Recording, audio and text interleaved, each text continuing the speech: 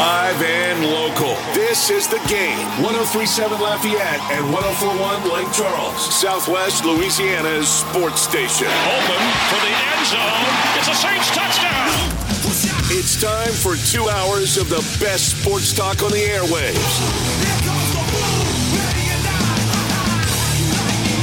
Here's your host, the Blonde Bomber, Jordy Holtberg. Good afternoon to you and yours, and welcome to a Tuesday, November 29th, 2022 edition of the Jordy Holtberg Show. We've got World Cup action coming on as we speak. It's at the half between the USA and Iran. We've got talk about the SEC championship game. We've got all kinds of things in store for you for the next 2 hours. As my main man, James Mesh, back in the Master Control Suite in the game studios.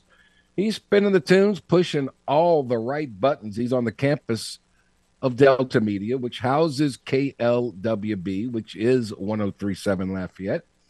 We're also on in Lake Charles, 104.1 FM.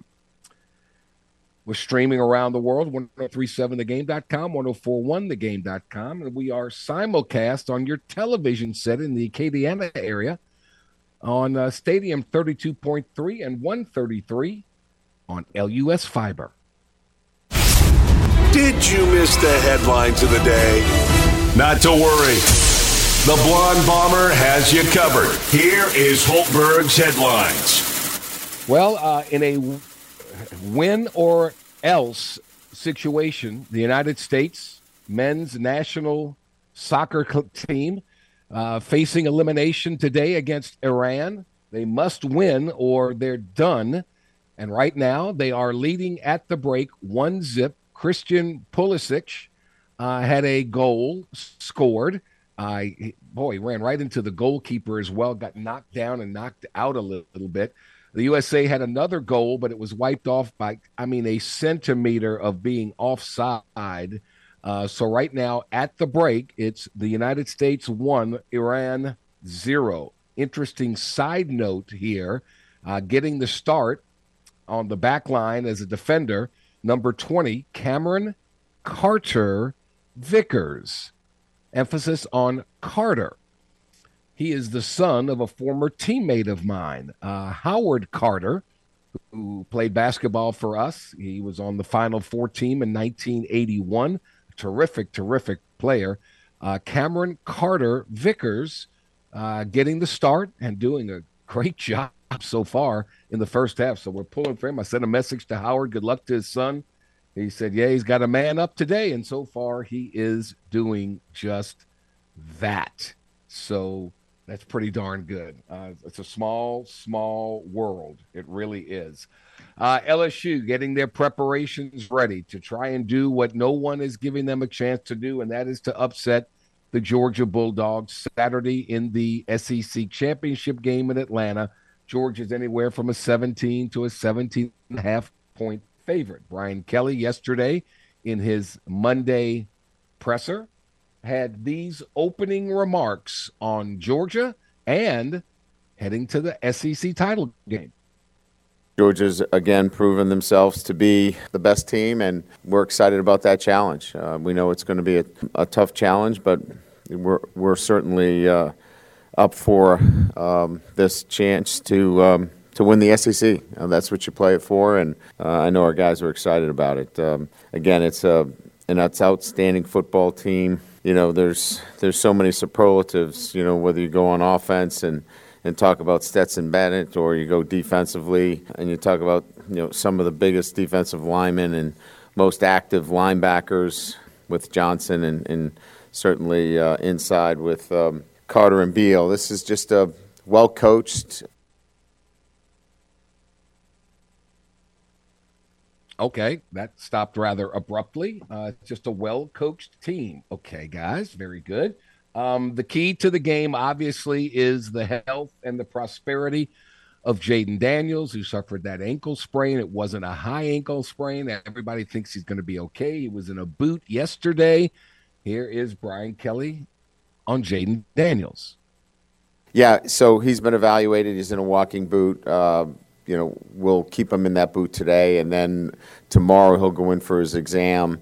And really, this is about, strength. He'll go on the Alter G today, so he'll run with no, obviously, force, and keep him conditioned even through today, which is a weight training and film study day.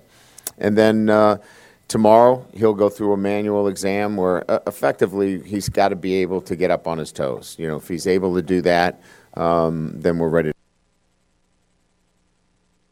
Okay, another clip that was cut off abruptly, but the end should have said something like, "Then we'll be ready to go." So he's got to get up on his toes. We will see and find out later on this week. That adds a whole new dimension to the ball game. But we will have much, much more on that during the show today. Last night, the Pelicans beat the Oklahoma City Thunder 105-101. No Brandon Ingram, but just about everybody else got into the action. Zion Williamson led the way in 35 minutes. He had 23 points, 8 rebounds, and a season-high 8 assists. Trey Murphy III, taking Ingram's spot, had 20 points and 6 rebounds.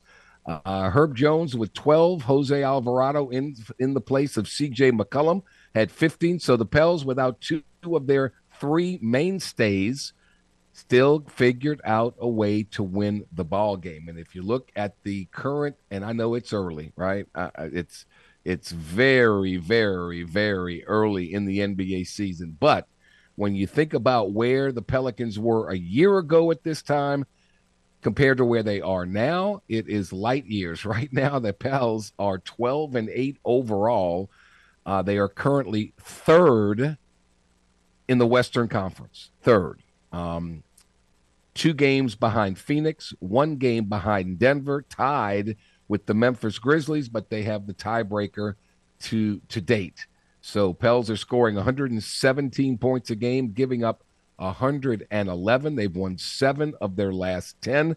They've taken care of business at home. They've beaten the teams that they're supposed to beat, and that is always a very, very good sign. It was great to see the Los Angeles Lakers blow a 17-point fourth-quarter lead, and they are now the 3rd worst team in the West at 7-12 after they had won 5 of their last 6. They're still only 7-12. So hopefully that will remain that way. We'll find out the college football playoff poll tonight. Early projections have bowl game situation scenarios where it would be currently Georgia as the number 1 seed versus USC as the number 4 seed, Michigan the number 2 seed versus TCU the number 3 seed. As far as our local interest is concerned, many projections have Tulane, who are playing for the AAC championship against Central Florida, Gus Malzahn and his crew. Tulane going to the Cotton Bowl to play Penn State, one of those major bowls. LSU is projected to play January 2nd in the Citrus. How many of you, seriously, raise your hand and tell me how much interest you have in LSU versus Purdue? How boring would that be? As far as the Ragin' Cajuns are concerned, guess where they have them going yet again? And that would be back to New Orleans for that bowl game, as that's been kind of their home away from home. The New Orleans Bowl on December 21st, they have the Cajuns playing the Hilltoppers from Western Kentucky. Time will tell. We'll all find out after this weekend. All the dust will settle, all the bowl bids will go out, and we'll know. But we know for sure LSU's going bowling, the Ragin' Cajuns are going bowling, Tulane's going bowling. Not too shabby. And Tulane right now, the highest-ranked team in the state of Louisiana by winning, with a chance to win their conference. LSU certainly has a chance to move up the rankings if they can do what they need to do Saturday to figure out a way to beat Georgia. It's not fool's gold. It's not that drastic of a plan. LSU's got to win the battle up front.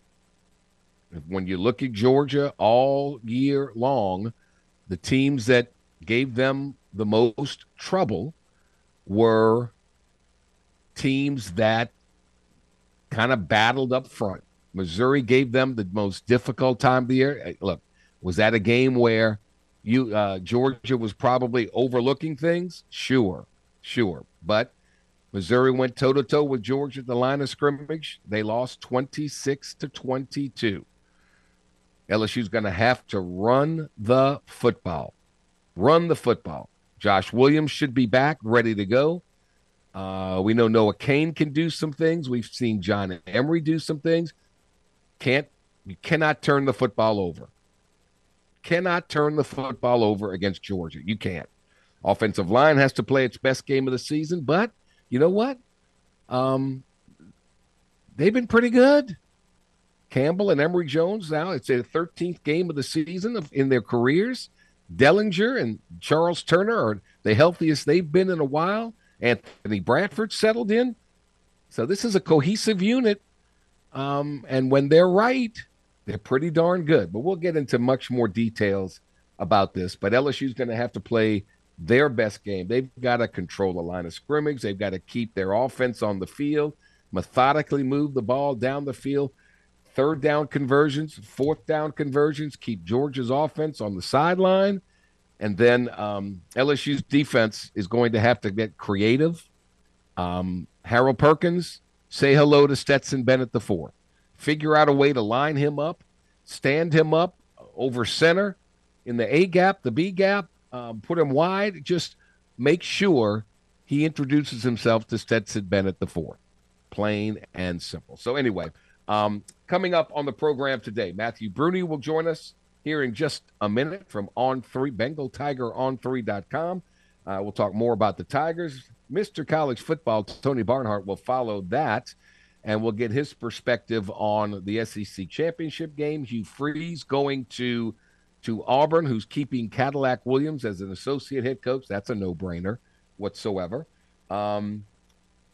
And then in hour number 2, we'll talk some hoops, and we'll talk with Bob Rose of the Saints News Network, the Black and Gold Report, and all things in the NFL. So that's what's on the docket today. Sit back and relax. We're here for the next 2 hours. 1-0 USA over Iran in a game that the U.S. has to win. It can't be a tie, can't be a loss, has to be a win, or they fly home from Qatar, or Qatar, as they say, and their dreams and wishes of a World Cup are over and done. All right, time out on the floor. We'll talk LSU Tiger football when we return to the Jordy Hultberg Show here on the Game. 103.7 Lafayette, 104.1 Lake Charles, your home for the Tigers and Astros in Southwest Louisiana.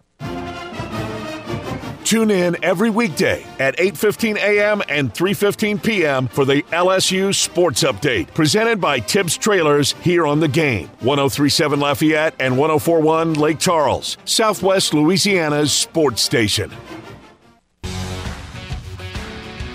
We are back 18 minutes after the hour on this Tuesday, November 29th, a few days away from LSU meeting up with Georgia for the SEC championship game in college football. Who'd have thunk it? Matthew Bruni, BengalTigerOn3.com, kind enough to join us. Matthew, how was your Thanksgiving, buddy?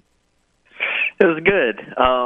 As I'm from San Antonio, as I don't know if I've said that before to you, but yeah, I'm from San Antonio, so I drove back there, and then San Antonio to College Station's about 3 hours, so made the quick trip up there, and then had to drive back on Sunday. So yeah, it was a nice little trip.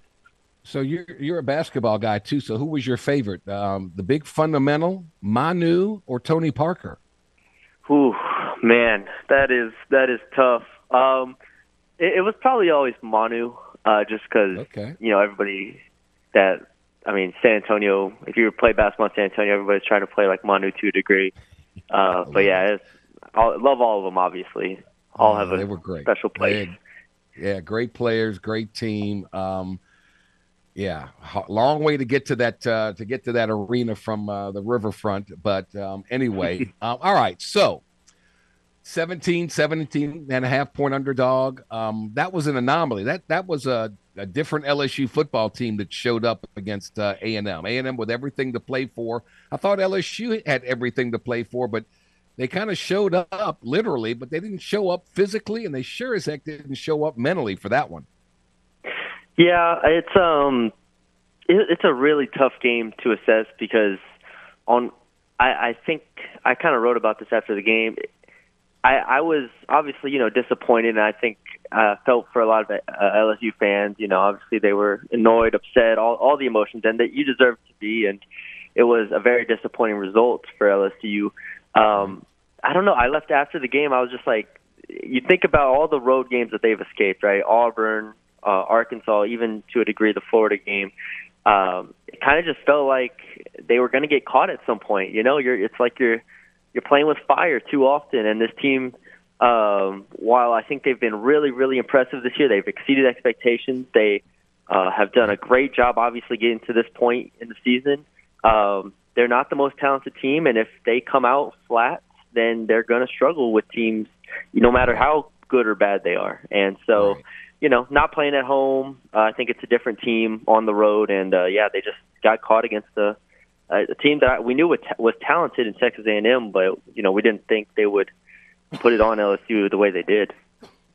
Excuse me. All right, let's put that in the rearview mirror. Georgia waits. This is the team that I keep saying it. LSU had that unbelievable season in 2019, and they lost a whole lot of players, and everything just went downhill in a hurry. Georgia wins the national championship.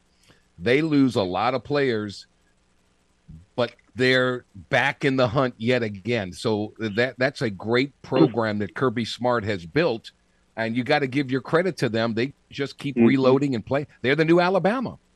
Yep, exactly. I was about to say, it has a very Alabama 2010s feel to it. And that's where you obviously want to be, right? They lose. Not only did they lose a bunch of players to the draft and a bunch of high draft picks, nonetheless, they lose Jermaine Burton to the transfer portal, who goes to Alabama, one of their best receivers. And then in, probably over a month ago at this point, they lose Nolan Smith. They're pretty much their best linebacker. And they're still, obviously, they've struggled at times. They struggled with Kentucky. They struggled with Kent State and Missouri. But, they're undefeated at this point, and I think in everybody's mind they're pretty much the consensus number one. So, yeah, that's the point you want to get at, obviously, when you're building your championship aspirations. That's where LSU fans want to get is you have a great season, you lose a lot of players, and you just continue to reload. And even if it's not at the same caliber as, those historic teams, you're still being competitive for a top 4 team in the country. All right. So the teams that gave Georgia the most trouble this year, and it's hard for a team like Georgia to get up for it's hard for any team. LSU, for instance, against A&M. It's very, very difficult. So I'll let them slide, but they did win every game regardless. But those teams that gave them the most trouble were teams that were very physical up front, line of scrimmage teams. And that's, I think, the formula for LSU. LSU's going to have to hold their own offensive line, defensive line, if not play a little bit better than Georgia to have a shot at this. Yeah, I looking back on it and starting the Georgia prep for this week, the offense, obviously we know about Brock Bowers. We know they can run the ball really well. We know about Stetson Bennett and his what he can do as well as his limitations.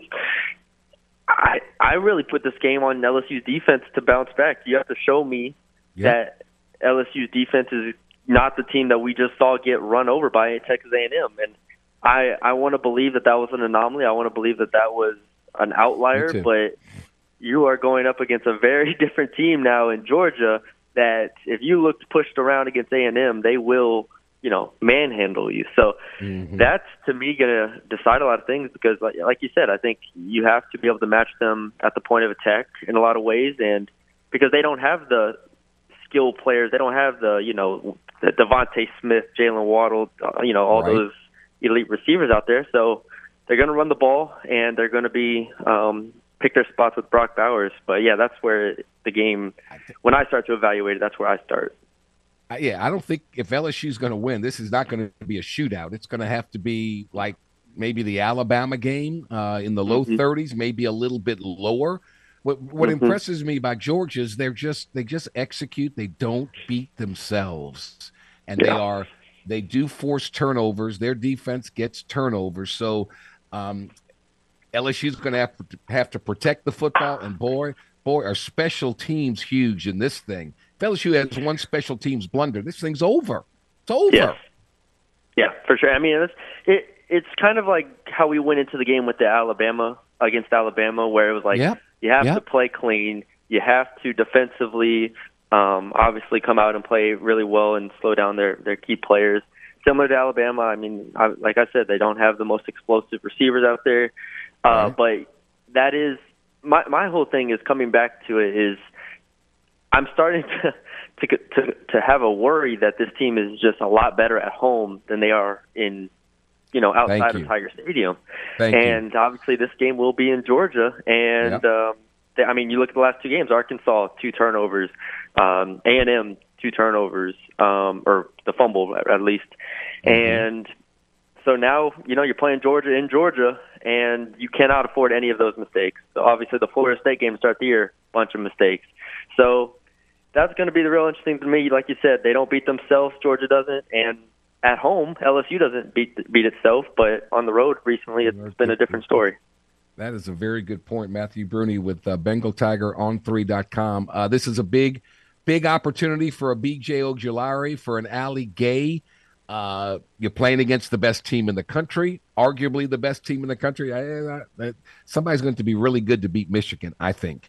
Michigan's really good. But for Ojulari and Gay, man, this is a big money-making game for them. And Harold Perkins, say hello to Stetson Bennett IV. I'm very curious to see how Matt House moves these 3 players around, because LSU's speed and quickness and their versatility are what I think they have to use to their advantage to get pressure in the backfield of Georgia. I don't think they can just muscle up and go mano a mano. I think they got to use their speed and quickness. And so I'm curious as to Matt House and how he gets creative with the talent that he has there. Yeah, I mean, I referenced it earlier, but the Kentucky game was interesting, and that's going to be the one I kind of go back and watch first whenever I really dig into it, because Kentucky is a really, really solid defense. Offensively, Kentucky's been awful this year, despite having Will Levis at quarterback, but the defense has been really quality for them for the most part. So go back, watch that game. They were able to, at least on paper, able to really slow down the rushing attack of Georgia, and I think that's where it's going to start. I agree with you in that a lot of games come down to third downs, but especially in this one, you have to be creative. You have to be able to affect Stetson Bennett, because if there's one thing Stetson Bennett is he's calm and he's confident out there. Whether he's the most talented quarterback or not is, up for debate. But you have to be able to rattle him to a degree if you want to beat Georgia, and that's something that I'm interested to see if they can do that. Give me a quarterback. I don't care what the talent level is. If a quarterback wins games, that's the quarterback I want. And when's the last time Stetson Bennett has lost a game? Jeez. It's been a while. It's been a while. Matthew Bruni with us. So we'll see. I have no doubt whatsoever in any shape or form that LSU is going to be in the right frame of mind for this one. Now, whether that is, I think that's essential to have a chance. Now, whether that takes them and help them to win the game, that's to be determined. But I can't fathom them not being ready emotionally and physically and mentally for this game. I can't fathom that. Can you?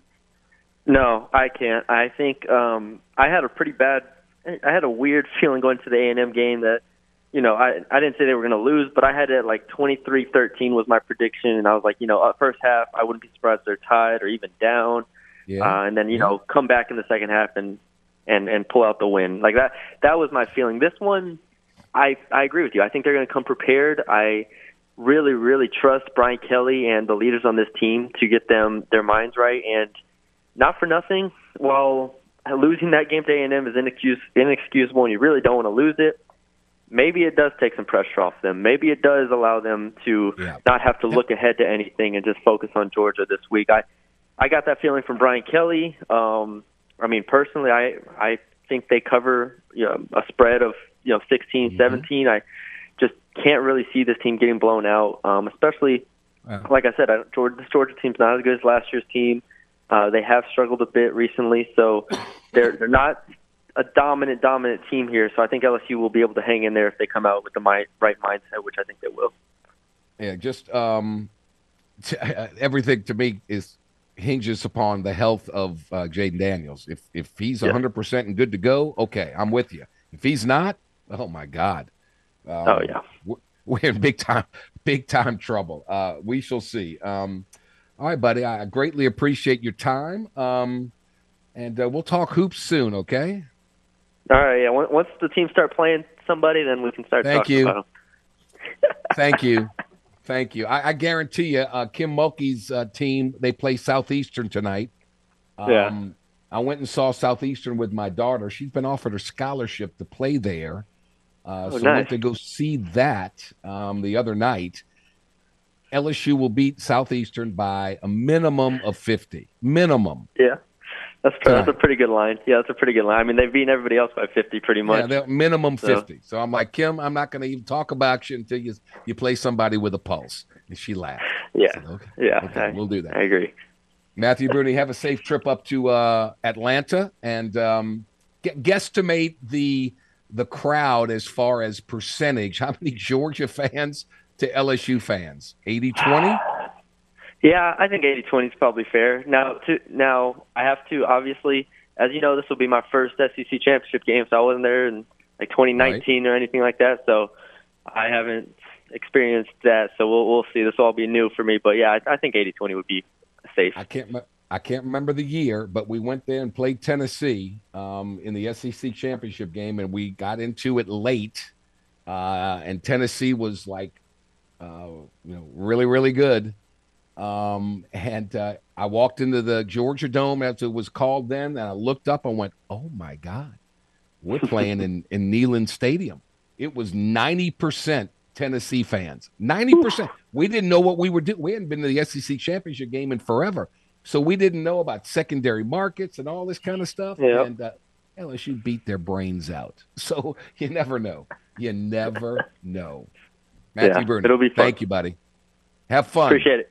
All right, man. You take care. It's another 2-for-1 deal from AcadianaDeals.com. Today you can get a $40 voucher to buy you gourmet popcorn for only $20. That's $40 in vouchers to a gourmet popcorn ship that has over 40 flavors. And you can get it all for half the price.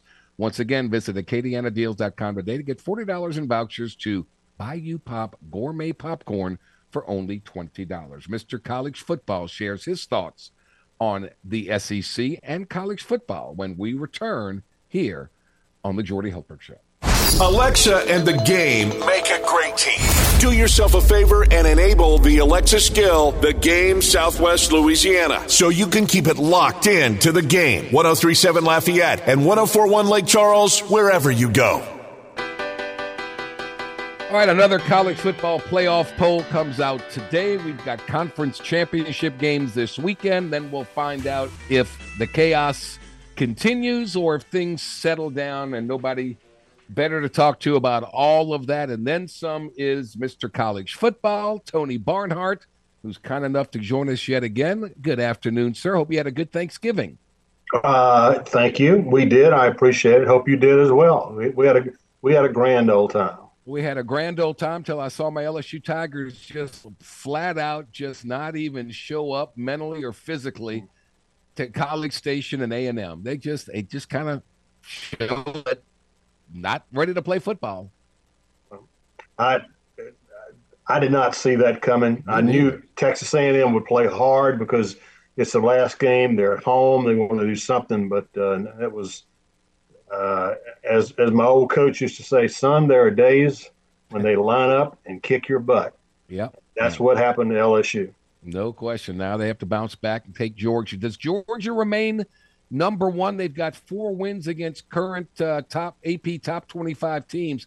Boy, Michigan had maybe the most impressive win of the year in Columbus, but they've just got 2 wins against AP top 25 teams. So that seems to be the difference maker to me. Yeah, I expect Georgia to stay number one, be Michigan at 2, TCU at 3, and USC at 4. Okay, That's what who's I at expect. 5? Who's at 5? That's the big That's the question. key. Yeah, that's what I Is wrote it the show Ohio State? yesterday. Is it Yeah. Ohio State? Is it Alabama? Is it Tennessee? I think it'll be Ohio State because knowing the committee, that extra win, even though they just absolutely got taken to the woodshed by Michigan, I think they end up in the number 5 hole, and 6 or 7. Who knows what it's going to be. You can make the case that Alabama should be there, and Tennessee should drop a notch because they don't have their quarterback, which you can do, by the way, Yeah. which the NCAA basketball selection That's committee fair. has Yeah. always done that. If you're missing a player that impacts the way that you're going to play, and I'd say No Hendon doubt. Hooker was a very vital player, Yeah. Yeah. the committee would be within its purview to bump Tennessee down a notch and put Alabama in the 6 hole. You know the Georgia program very, very well. It's just remarkable that they won a championship a year ago, lost so many players, and here they are yet again, number 1, undefeated. It's so Alabama-like, it's scary. This year's team compared to last year's national championship team. What do you think? Oh, first of all, let's start with defense. The defense that Georgia had last year, 8 draft choices, 5 in the first round. Yep. From one defense. That's a generational defense. You may not ever see one that good again. 10.2 points per game. Now, what I was told about this Georgia defense is that there's no way we can be as good as we were a year ago, but we're going to be pretty darn good. Okay. And that's what happens when you have recruiting. Jalen Carter, who is a guy who was a backup last year, in the rotation, may be the best defensive player taken early in the draft. Right. So first of all, I'll start with the defense. Georgia is really, really good. They're only giving up 11.5 points a game, so not a whole lot. Yeah. So the offense, I think, is a little bit better. While they missed the explosiveness at wide receiver, you saw in the Georgia Tech game the host of guys they've got at running back, and my goodness, those tight ends, and they're very creative in how they use them. So I think offensively, Georgia's just as good this year as they were last year. Okay, that's not good for LSU. LSU a 17.5 point underdog in this one. It's in Georgia's home, away from home. We've said that so many times with LSU when they play in the Superdome and what an advantage it is there. What do you see out of this game? I think early on, football's not real complicated, Jordy. I think we all try to make it complicated, and it's not. But if I flipped on the video of Texas A&M and LSU and watched Mr. Achane do what he did, if I'm Georgia, I'm gonna run the ball until you prove to me you can stop it. No question. When you do, we're going to go play action and throw it to those big tight ends and get some big plays out of that. But most of the time, we're going to run the ball. So if Georgia's having success early on running the ball, that does not bode well for LSU. Yeah. Now, you also got to tell me how Jaden Daniels is. Is he 60%, 80%, 90%? I know he's in a walking boot just to be careful, but he's the key to that football team, certainly on the offensive side of the ball. As he goes, so goes the rest of LSU. It's hard to look. No team gets up for every game, and Georgia's just like any other team. So maybe they probably weren't emotionally up for a game like Missouri.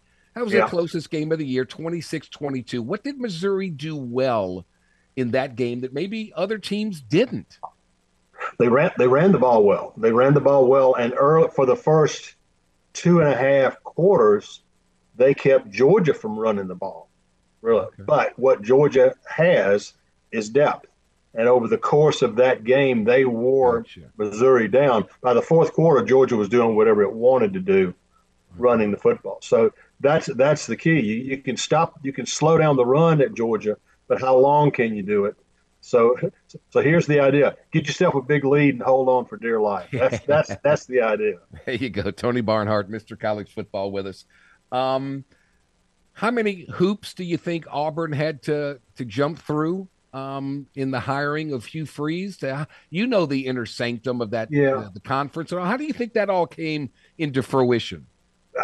It's certainly a different situation today than it was several years ago when Nick Saban wanted to bring Hugh Freeze in as an analyst. Okay. Right.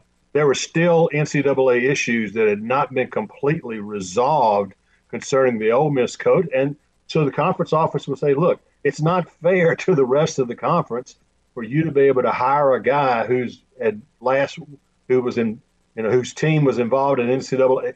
Now, trust us, now is not the time. Well, 5 years have passed, and now it was a totally different situation. And so I don't think the conference, the conference's job is not to hire people, but if asked, they render an opinion. I think everybody believed that now enough time has passed. Do you believe they were seriously inquiring to Lane Kiffin? And what do you think turned that? If they were, what do you think turned Lane Kiffin into saying, no, I'm going to stay here? I have no doubt that Lane Kiffin was Auburn's number one choice. I don't think there's any doubt about that at all. But I think at the end of the day, Lane understood that he has a great quality of life in Oxford, Mississippi, and he is in charge. Mm-hmm. Just like his mentor, Nick Saban, he has a chance to be completely in charge of the operation. That has not been the case at Auburn, as we well know. So I think at the end of the day, after consulting with his agent, Jimmy Sexton, he says, okay, let's see if we can maximize the leverage we have in this situation and keep you in Oxford. And I think that's what happened. The numbers weren't staggering. No. From what Auburn offered Hugh Freeze, it wasn't this astronomical Jimbo Fisher-like type of contract. So I guess Hugh really wanted to be back in the pressure cooker. He did. I've exchanged some text messages with him, and there's no question he's looking for an opportunity to be back in the SEC. He understands that, like he said in his introductory press conference, hey, all I ask is for you to give me a chance to earn your trust. And when it comes down to stuff, that's really what anybody can ask. That's all that Hugh Freeze can ask, and that's all the public can do is say, okay, we're going to give you a chance. Let's see what you got. Pat Forty from Sports Illustrated, quote, multiple sources say Freeze has agreed to relinquish control of his social media accounts when he becomes the Auburn coach. The background check on Freeze was extensive. The school hired a PR consultant to handle the expected blowback in bringing him aboard. The things you got to do these days. No, none of that surprised me. Pat Forty is a wonderful reporter, and that doesn't surprise me at all because if you're Auburn, you've done your due diligence, okay? And just like in politics, you sit down in a room and says, okay, we've satisfied ourselves that this is the right move to make. Now, how is the world going to feel about it? And when we get the pushback, and we will, how do we react to the pushback? And I'm sure that was a big part of this. Yeah. I think Auburn's better. I think he's a really good coach. I really do. I think they're going to be much better at that quarterback position. I mean, what he has done with quarterbacks over the years, what he did at Liberty.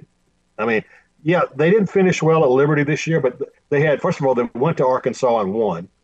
They scored late against Wake Forest and decided to go for two and to win the game and didn't make it. And they have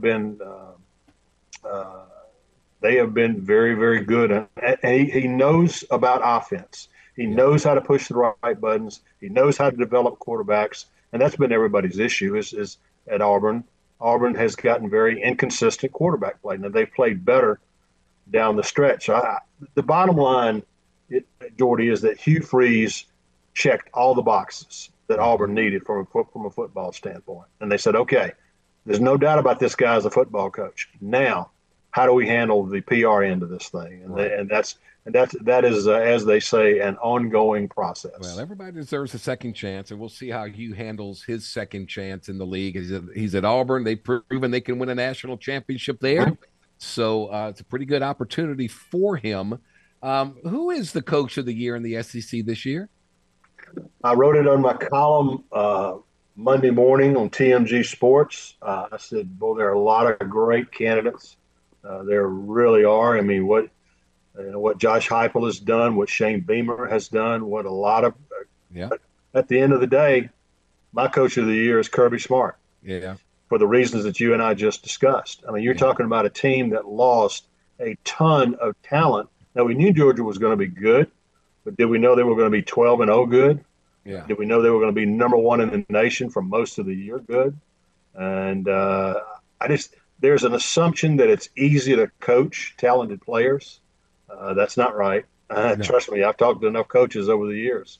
It's hard to coach talented players because they've got a bigger worldview. I'm Kirby Smart. I'm with you. Nick Saban should have won Coach of the Year 9 times, and he never does. That's right. I was going to say, if Kirby keeps this up, he's going to get Sabaned. The most incredible stat I've ever seen is 15 consecutive years of 10 or more wins for Alabama. 15. Yeah. How do you do that? You would think it would be inevitable that you would have a down year.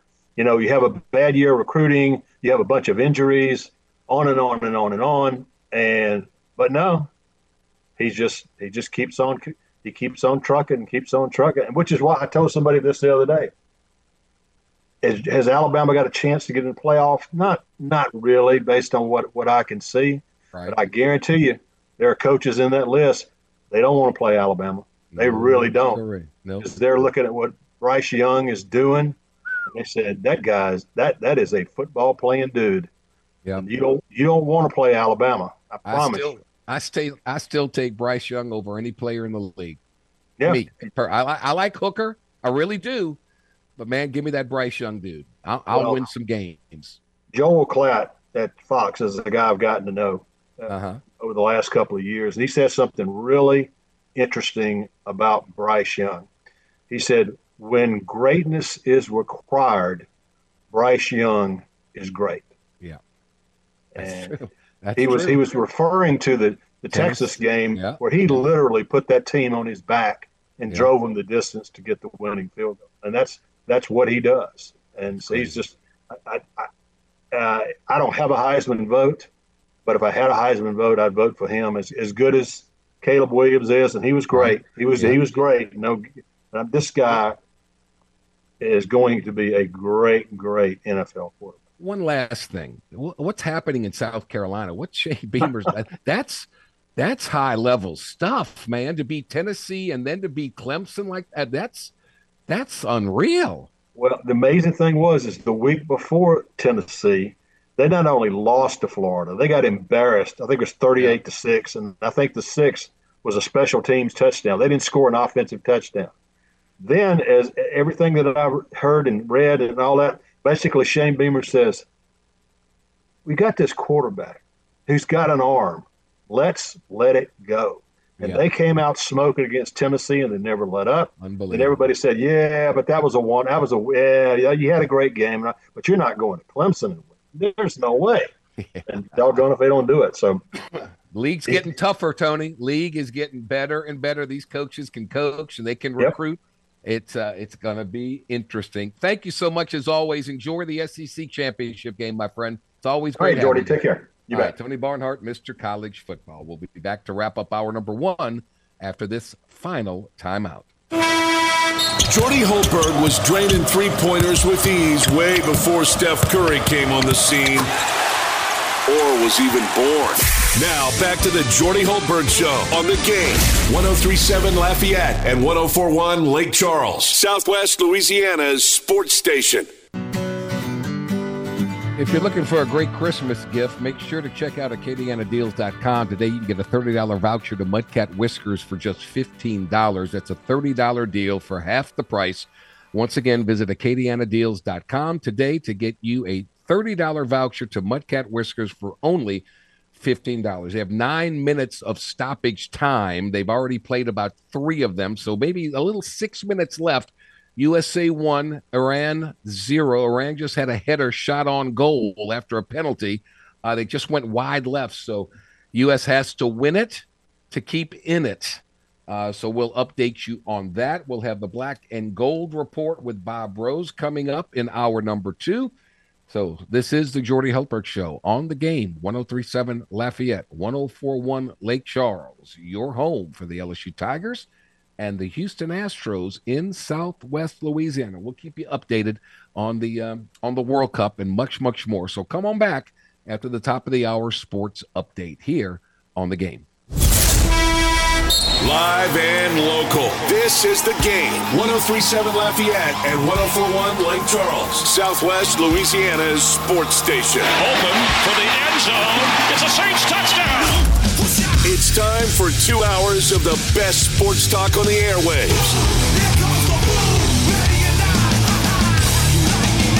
Here's your host, the Blonde Bomber, Jordy Hultberg. It's hour number 2 of 2, and away we go. Just watching the finale of this World Cup match between the USA and Iran.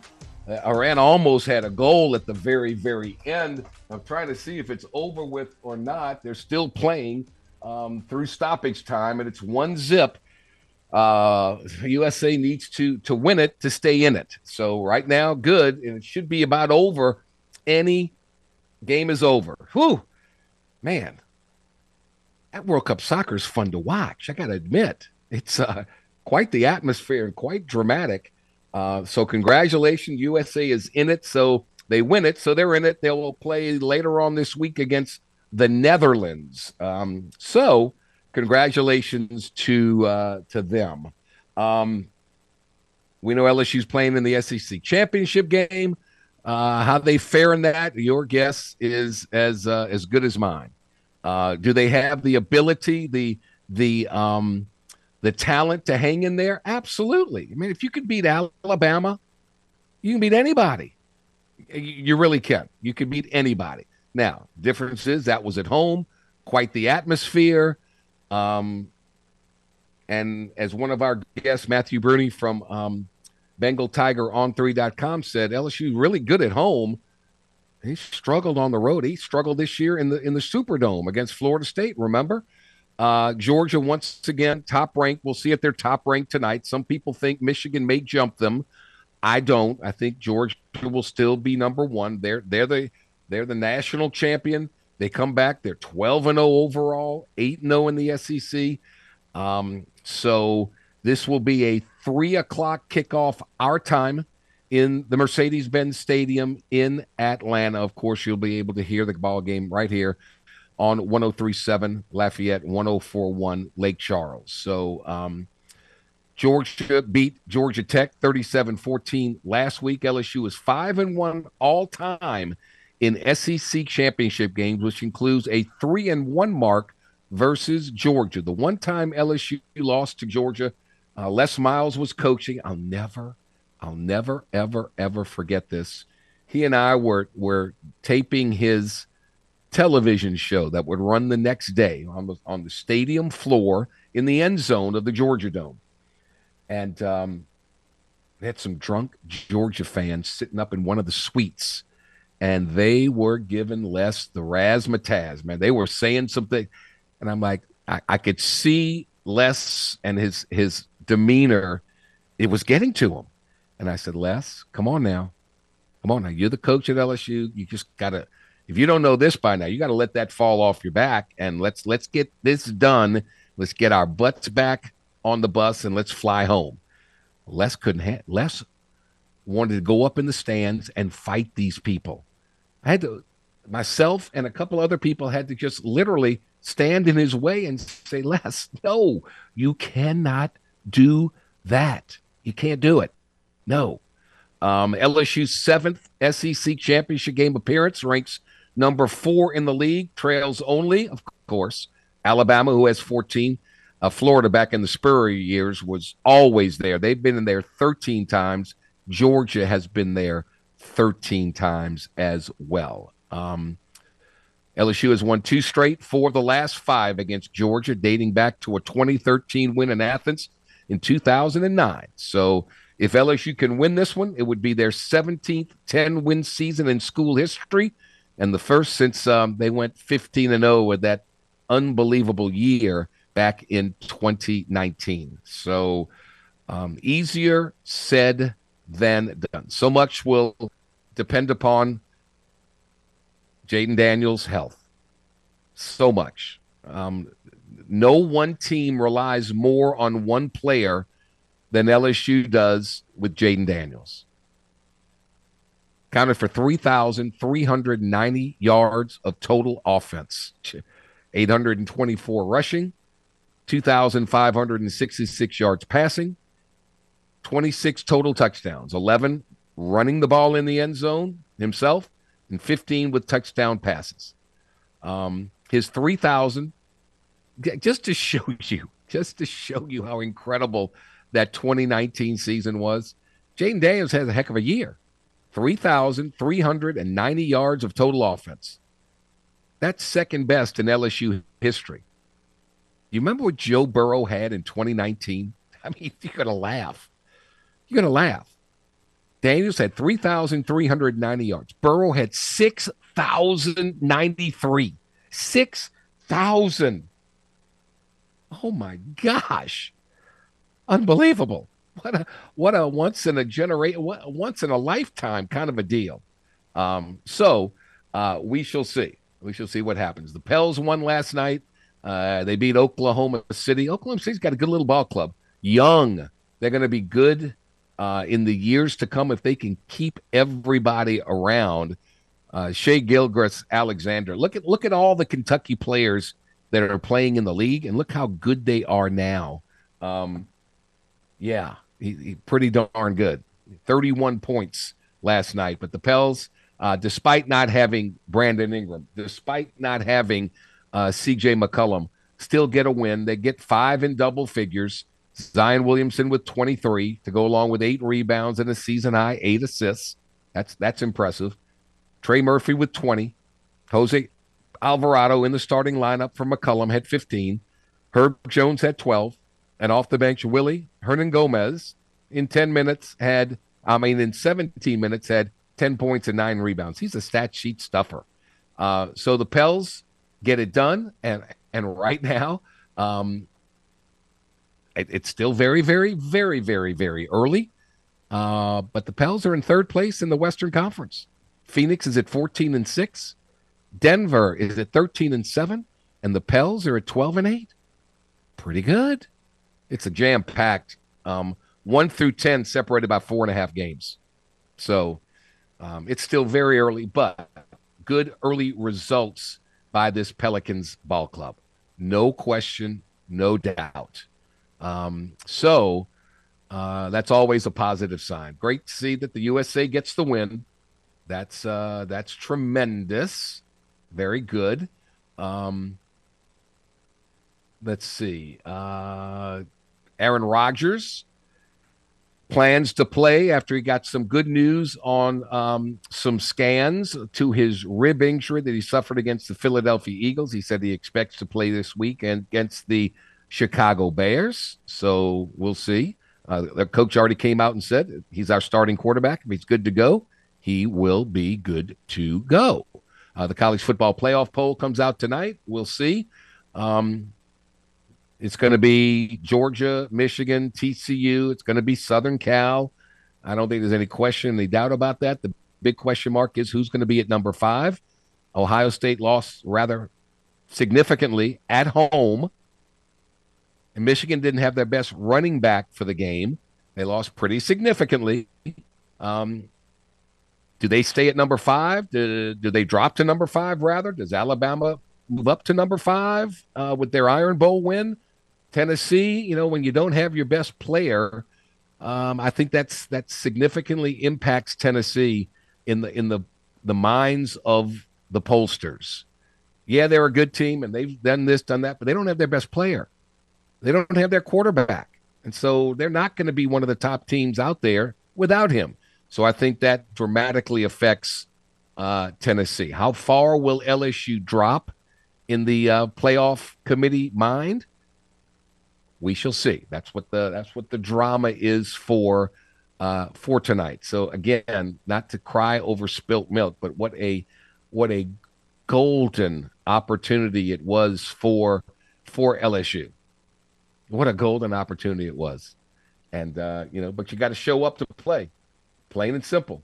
And if you don't, you're going to suffer like you did against A&M. All right, we're going to talk, golly, I don't know what we're going to talk about with the Saints.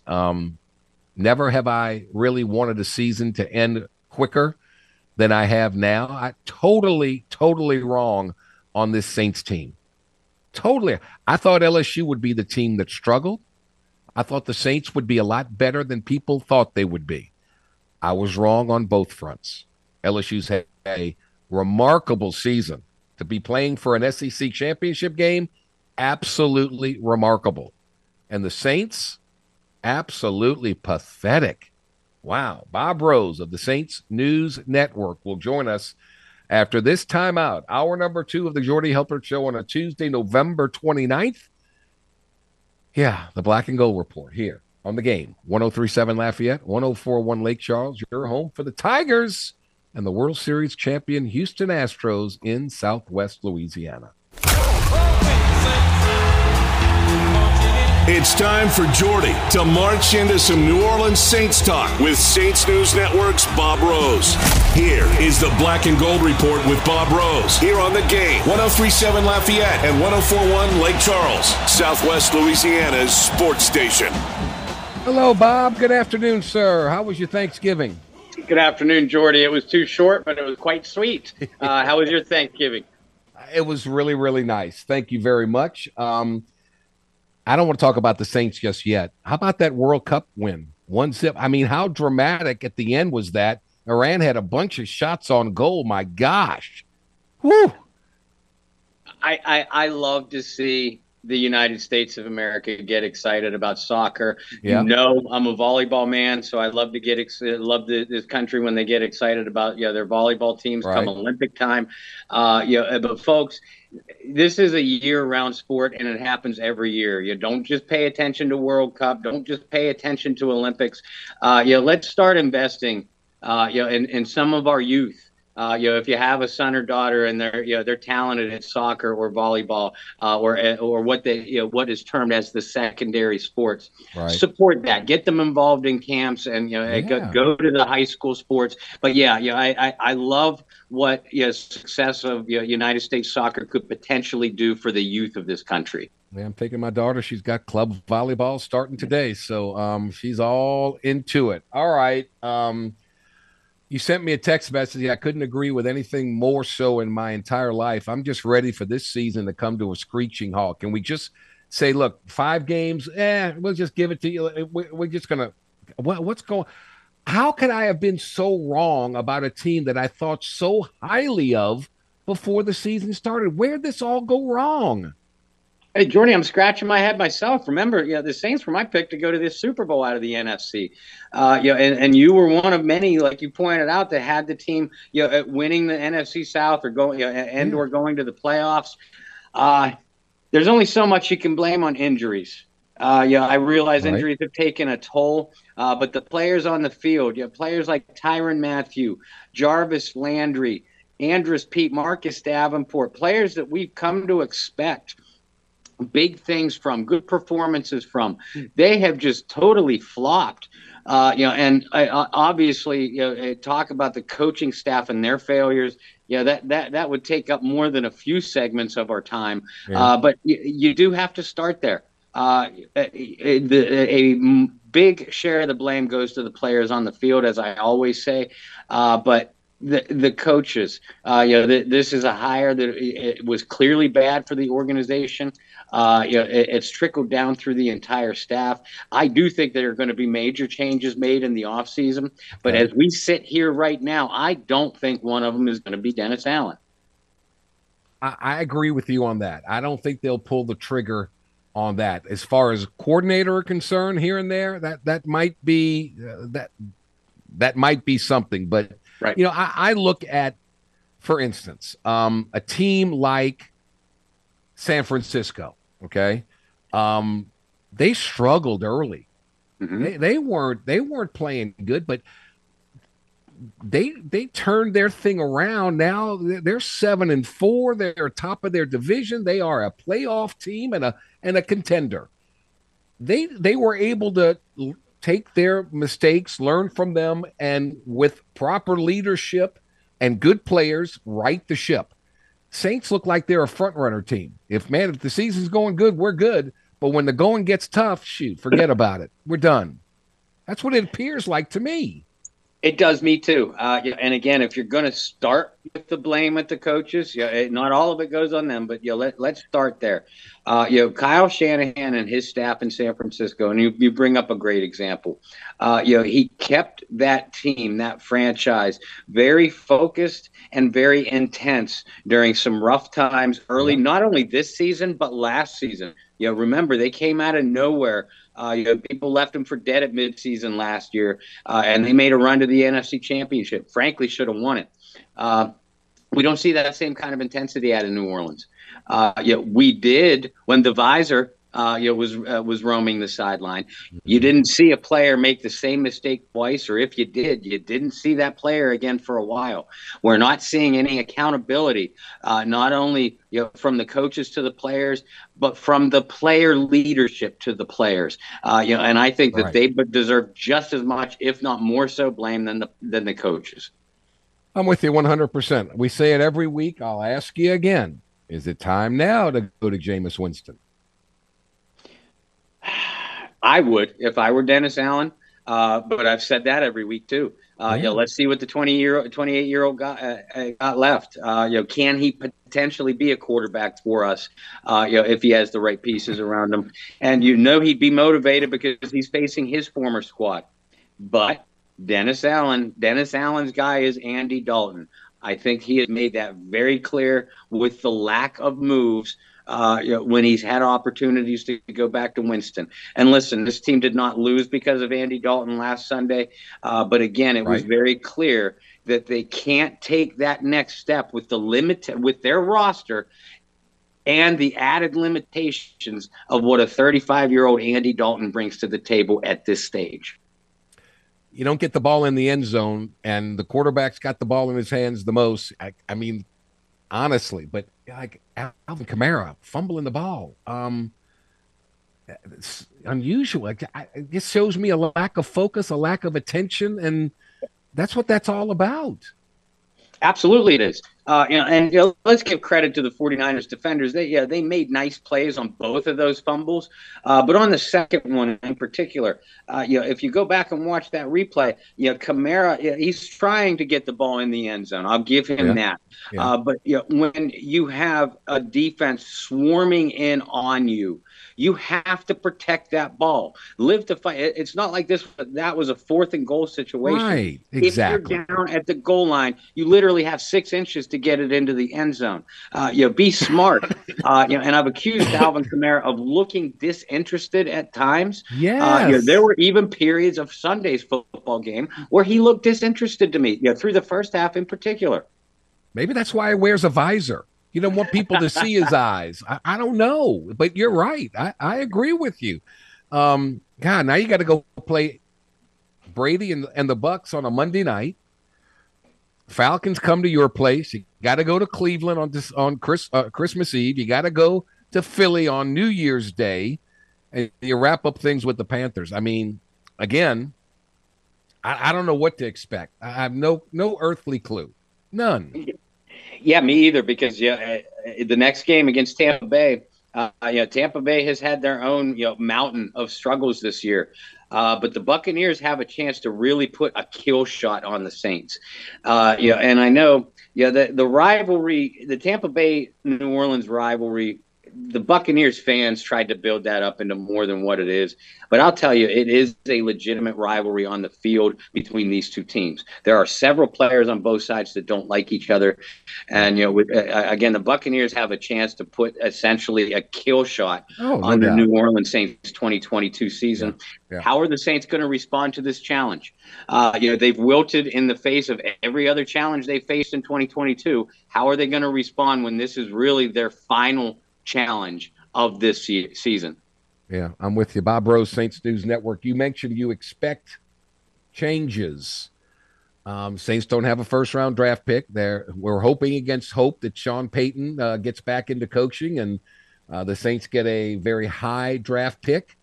because you don't make changes with teams that are good. You make changes with teams that are no good. And if Sean Payton agrees to that, that's a whole nother can of worms there. But some players, maybe it's time to start looking at trade value with some of those. And who would be some at the top of your list? And listen, he's one of my favorite Saints players to watch, right up there with all-time New Orleans players. But I would start with Alvin Kamara. He still has high trade value. And I'm not saying they should do it, folks. I'm not saying they will do it. Right. Although, Mickey Loomis, all general managers always listen to phone calls. But I would dangle Alvin Kamara out there in the offseason. See what you could potentially get for him. He's a running back. Running backs typically go downhill very rapidly at the age of 29, 30, 31, and Kamara is quickly approaching that. He's about to hit an escalation on his yearly salary cap hit for the deal that he signed 2 years ago. Again, I love this offense when Kamara is on, but I would at least dangle it out there to see what you could get for him, especially if you go into this offseason with the mentality of we have more of a, still not going to call it a rebuild, but this is more of a retooling project that we anticipated.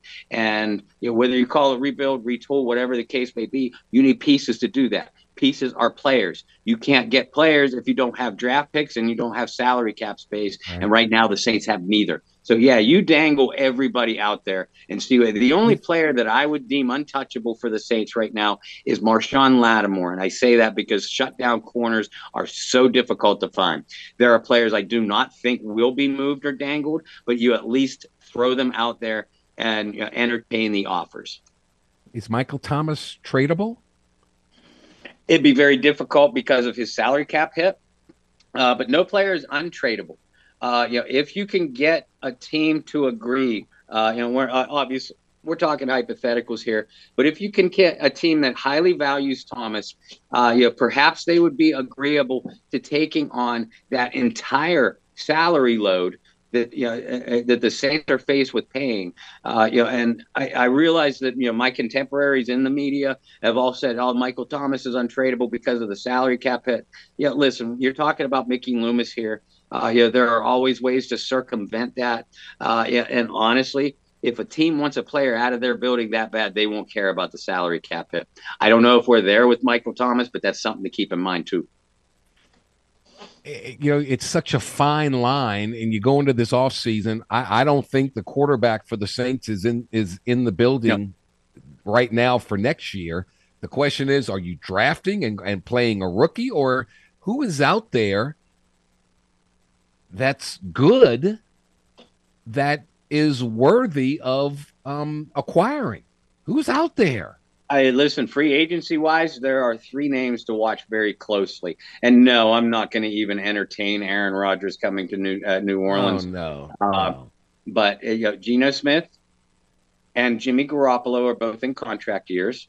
And tell me, you wouldn't want to see Jimmy Garoppolo in a well-executed, well-balanced offense. I think he could run it very well. Yeah. And Derek Carr has a potential out from the Las Vegas Raiders if they choose they want to go in another direction. So those are the three quarterback names I would watch very, very closely this offseason.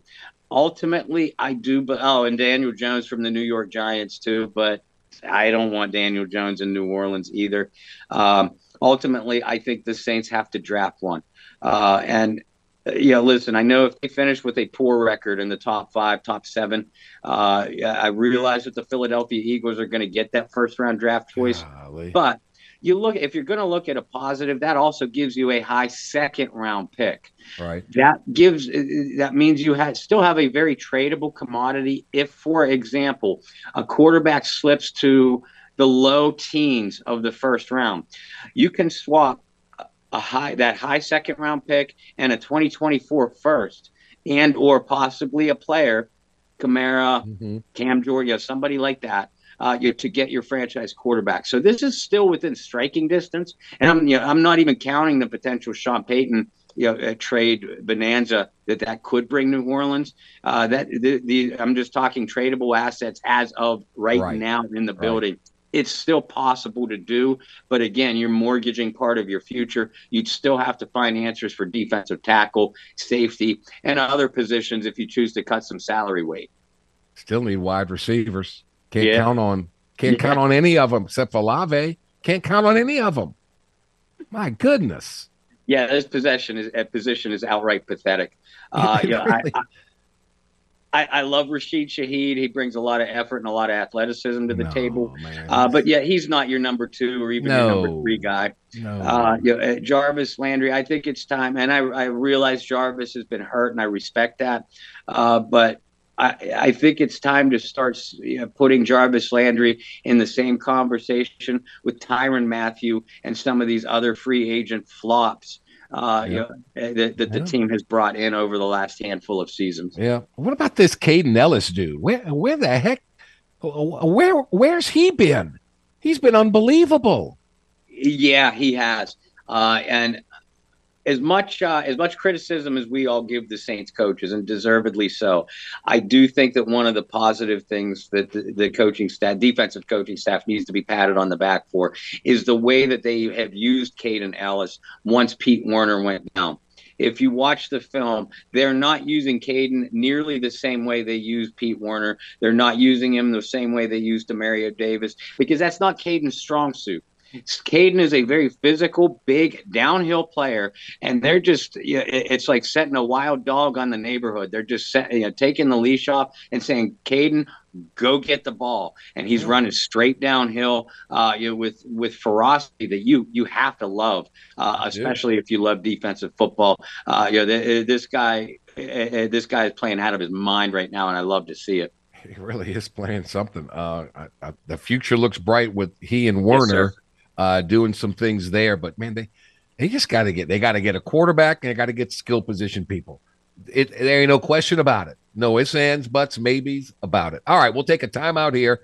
When we come back, it's time for Bob Rose's top 5 in the NFL after this past weekend. We saw the Eagles get another win. The Cowboys are coming on up. Vikings still hanging around. And so we'll get his top 5, and we'll talk more about the league. Watson's coming back. The NFL's amazing. Watson's coming back. Deshaun Watson playing for Cleveland. Guess who he plays against first? His old team in Houston. It's just unbelievable. Bob Rose, St. Sue's Network, after this timeout here on the Jordy Hultberg Show. He's been a star on the hardwood and in the broadcast chair. So what's the secret to the Blonde Bomber's success? Easy. Taking time to work on his tan. You look marvelous. Back to more of the tanned and talented Jordy Hultberg on The Game. 103.7 Lafayette and 104.1 Lake Charles, Southwest Louisiana's sports station. All right, we continue our conversation with Bob Rose of the Saints News Network. It's the Black and Gold Report. Bob got some really good team. I think the playoffs are going to be, even though the Saints are going to be out of it, I think the playoffs are going to be really, really intriguing. There's some teams that I didn't expect to be quite this good that are, particularly like the Miami Dolphins are 8-3. Two and that wide receiver group, they're pretty darn good, don't you think? Yeah, I do. And I love speed. This team will aggressively attack you down the field. They're starting to put together a little bit of a running game, and they'll get after you defensively too. They have a lot of speed on that side of the ball. Miami is a fun team to watch. I won't root for them because some shenanigans by their front office in the last couple of years. But if you take that aside, they are a fun team to watch on the football field. The Ravens got beat. The Bengals have won 3 in a row. So Cincy and Joe Burrow and company, even without Jamar Chase, they just seem to have the right mentality, the right leadership, and they got the right quarterback. And that's what it's all about. Absolutely, especially in today's league. And they get after the quarterback. They're extremely aggressive on offense. You hate their offensive line, I'm sure, as much as Joe Burrow does. He won't say it, but I will for him. Here comes Cincinnati. Kansas City, Miami, Buffalo. Don't sit on your laurels, because Cincinnati has the talent to knock anybody off. No question. I think a coach that is underrated, doesn't get enough attention, but year in and year out, heck, they got a 3-game lead in the AFC South. I think Mike Vrabel does a great job with Tennessee. They're always in the hunt. Yeah, he really does. And, we talked about Miami being a fun team to watch. Tennessee is not a fun team to watch. No. But they stay strong to their fundamentals. They're really powerful on both lines. They will physically bully you all over the yard. That's their secret to winning. They don't beat themselves, and they'll beat up on you. And, I'm with you. I would love to have a Mike Vrabel as a coach of my team. The best division in football has got to be the NFC East. Everybody's over 500. Eagles are 10-1. Cowboys 8-3. Giants are coming back down to earth a little bit. They've lost 2 in a row, but look out for the Commanders. 3 straight wins. Do they get 3 teams in the playoff from that division? I think they do. And I do too. I don't think it'll be the Giants. Nope. I like the way Washington's roster is built. And I like the run that they're making. If you paid attention to the Jordy Haltberg show, you know that we have been calling for the Giants to come back down to earth for the last 3 or 4 weeks. I love what Brian Daboll has done. I just think that they just don't have the horses talent-wise to match up with the big boys yet. But if you're a Giants fan, you gotta love the direction this is going. As bad as the Saints season has gone, no one has fallen more precipitously from the mountaintop into the gutter than the LA Rams. My gosh, they're 3-8. They've lost 5 in a row. What the heck happened to them? And they're a shambles. I think we're seeing the penalty, the consequences of foregoing high draft picks for several years in a row to go after big name older talent. That they got their Super Bowl out of it. But eventually you're going to have to pay the piper. And, when you have your biggest stars go down, Stafford may not play because of concussion reasons for the rest of the year. Aaron Donald is banged up and might miss a few weeks. They have no running game to speak of, no receivers to throw to, and no offensive line to open up. They're a mess right now. Doesn't the NFL kind of do what the NBA does? Don't they tank? I mean, some of these teams that got no hope tank. And, get the player you need that can elevate your club. I'd start tanking if I'm the Rams. I wouldn't play anybody. You know what? That would be awfully tempting to do, not only for the Rams, but if you're several other teams. Bears? Bears. Yeah, Bears are another one. Saints? Well, we don't have draft picks, so. Right. Never mind.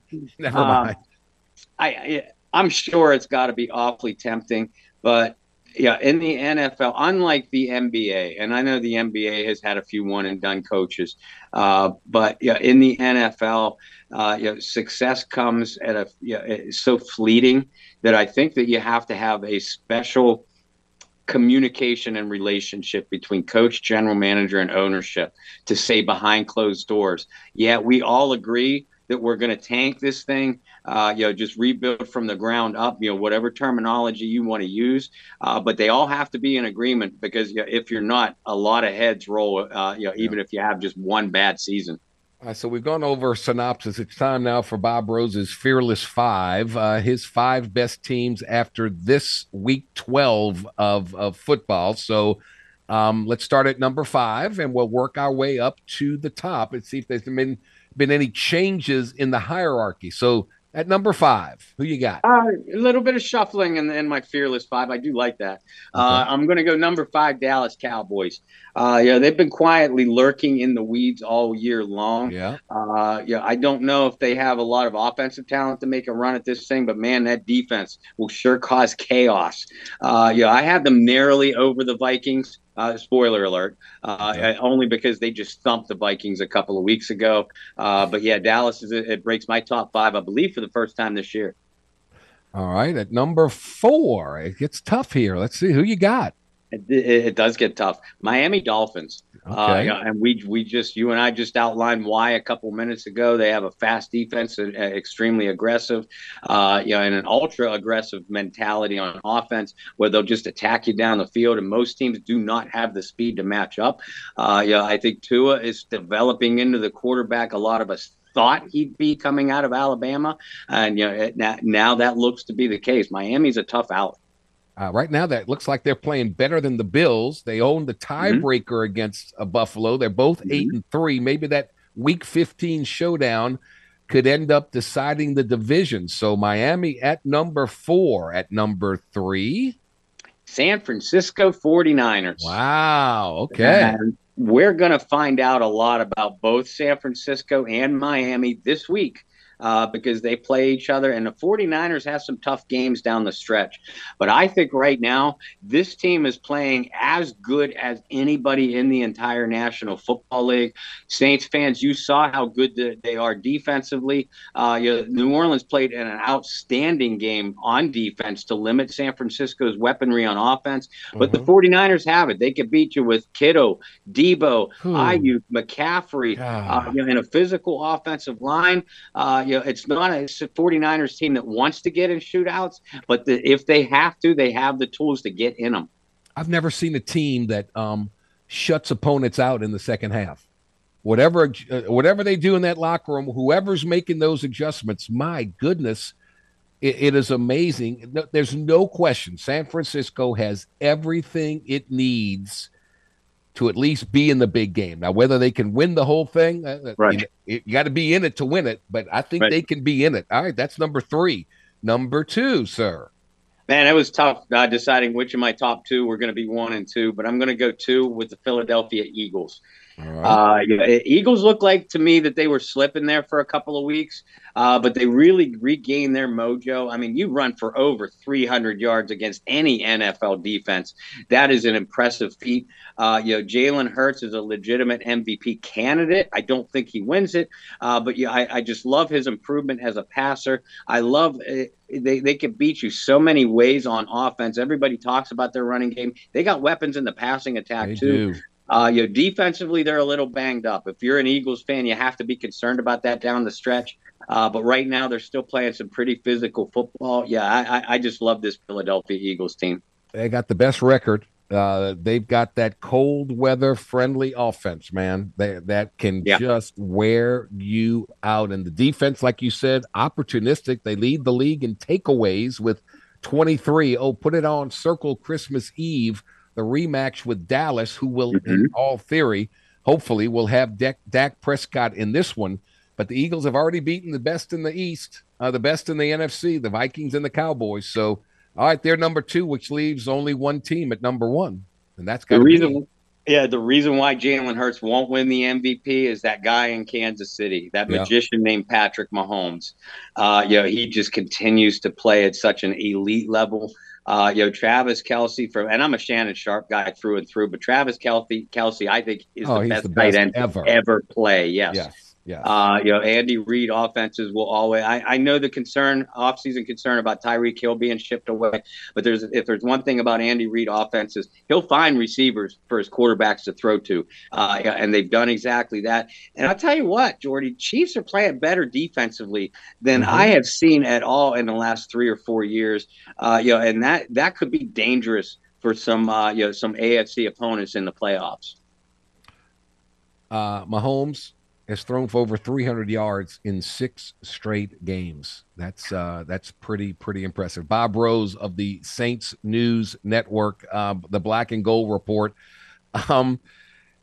He's back to Deshaun Watson with nearly all of the more than 24 lawsuits filed being settled. Can you imagine the protesters when he shows up at Sunday's game at Houston's NRG Stadium? Where the Browns will take on the Texans and watch him play in his return from an 11-game suspension? Can you imagine?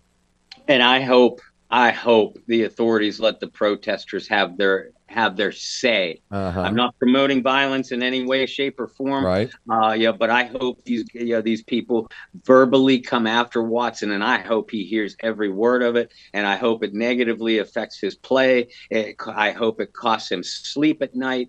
I realize I'm not judge, jury, and executioner here, right, but I have heard and read and seen enough to realize that I don't want this man in the National Football League that I cover. Unfortunately, that's not an option, so I will instead root against him. C.J. Gardner-Johnson has a lacerated kidney, according to sources from the NFL league office, injured late in the first quarter of the Eagles' Sunday night game against the Packers, where he collided with wide receiver Christian Watson. Man, I hate to see that. He's such a good player. God, he's a good player. I want to see the best players play on the best teams as they go get ready for the playoffs. Yeah, I do too. Gardner Johnson, he did talk his way out of New Orleans, and that was sad. Yeah. And frustrating to see. But you're right. On the field, he's an excellent player. He's an igniter for the defense. And I think we've seen the difference in both defenses for Philadelphia and New Orleans without him. And I don't root for injury on any person, but especially a potential life-threatening injury like a lacerated kidney. I'm hearing it's very similar to what Marshawn Lattimore has dealt with. And Lattimore has missed, 7 games now, I do believe. So I know Philadelphia media is saying that Gardner Johnson could be back in 3 to 4 weeks. I hope he is, for the same reason that you just mentioned. You want to see the most talented players in the playoff stage, but it's tough to see because of the severity of the injury. You still think Odell Beckham Jr. ends up in Dallas? Yeah, I do. Okay. Yeah, I do. Right. Dallas is in the thick of a playoff hunt. They really have the number 1 seed. They're on the outside looking in for that race. With some more wins and some outside help, they could very easily host all the way through. And again, Odell Beckham, he's a self-promoter. We know that about him. And you have that star on the side of your helmet. There's no more prestigious symbol in our NFL than being a Dallas Cowboys star. Had some issues in a Miami airplane and in and out of consciousness, and buckle your seatbelt, unbuckle it, and everybody had to get off. So they forced him off. Man, and that's kind of slid under the carpet. Nobody's talking about that anymore. But I hope the kid's okay. I do too. I tell you what I heard about is that he napped before flight, and when he did, and I will often do that too on a plane, but when I do, I buckle my seatbelt beforehand. Right. And I heard that he didn't. And, I heard that actually the flight attendant was the aggressor. I'm sure we'll hear more about this story. Maybe she's an Alabama fan or an LSU hater. I don't know. But I don't think it'll affect where he goes. Excuse me. Saints, Bucks, Monday night, Tampa, the big sombrero, as it's called, whatever. I don't see the Saints winning on Monday night. Do you? And who's going to be quarterbacking? Give me a prediction. Andy Dalton's going to be the quarterback, but he's going to. This is my outreach prediction. He's going to get nicked up. Jameis Winston is going to come in and perform some second half heroics. Yeah, stir the pot, throw some gasoline on that fire. The Saints always play very, very well defensively against Tom Brady. I don't think that changes. Tristan Wirfs is out for the Buccaneers. Antoine Winfield will probably be out. I'm actually taking the New Orleans Saints in a 24-17 upset. He is Bob Rose, the eternal optimist of the Saints News Network. I love it, Bob. Thank you so much, Bob. We'll talk Tuesday, and I will be more than happy to sing your praises if you are correct. Well, thank you, my friend. Have a great week. It was always great talking to you. Bob Rose, here we go.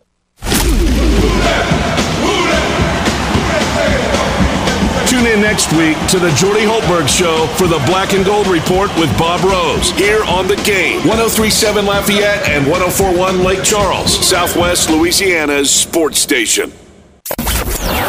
Download the free The Game mobile app for Android and Apple devices. No matter where you are in the country, you can listen to The Game. 103.7 Lafayette and 104.1 Lake Charles, Southwest Louisiana's sports station. All right, as we wrap things up on this Tuesday, November 29th, special thanks to our guest, Matthew Bruni of BengalTigerOn3.com. All his thoughts on LSU and Georgia. Tony Barnhart, Mr. College Football, on all things college football. And Bob Rose of the Saints News Network, as we talked about the Saints and all around the NFL. Kansas City, number 1. Philadelphia, number 2. So I can't argue with that in any way, shape, or form. They're both really, really good. Super Bowl bound at this point in time, but upsets are always possible. If today is your birthday, November 29th, happy birthday from all of us to all of you. Big disappointment in the NFL, but Russell Wilson got his paycheck. He's 34 years old today. Former Kentucky Wildcat, at one time a New Orleans Hornet. Jamal Mashburn is 50 years old tonight. And the greatest reliever in baseball history, Mariano Rivera, the New York Yankee, is 53 years young today. Tomorrow, we will hump day with Huguenin, as always, and we'll talk about all these college bowl games. Willie Fritz of Tulane has told the administration, told his team, written it out, that he is going to stay at Tulane and not become the head coach at Georgia Tech. He's going to stay as the coach of the Greenies. So all those assistant coaches and grad assistants and all those guys, breathe a sigh of relief. It'll be Tulane versus Central Florida at Ullman Stadium Saturday for the AAC Championship. James, thank you for all you do. Thanks to all of you for listening in. Thanks to our partners that make it possible. Until tomorrow, I'm Jordy Hultberg. Stay healthy, stay thirsty, be kind, be happy. Bye-bye.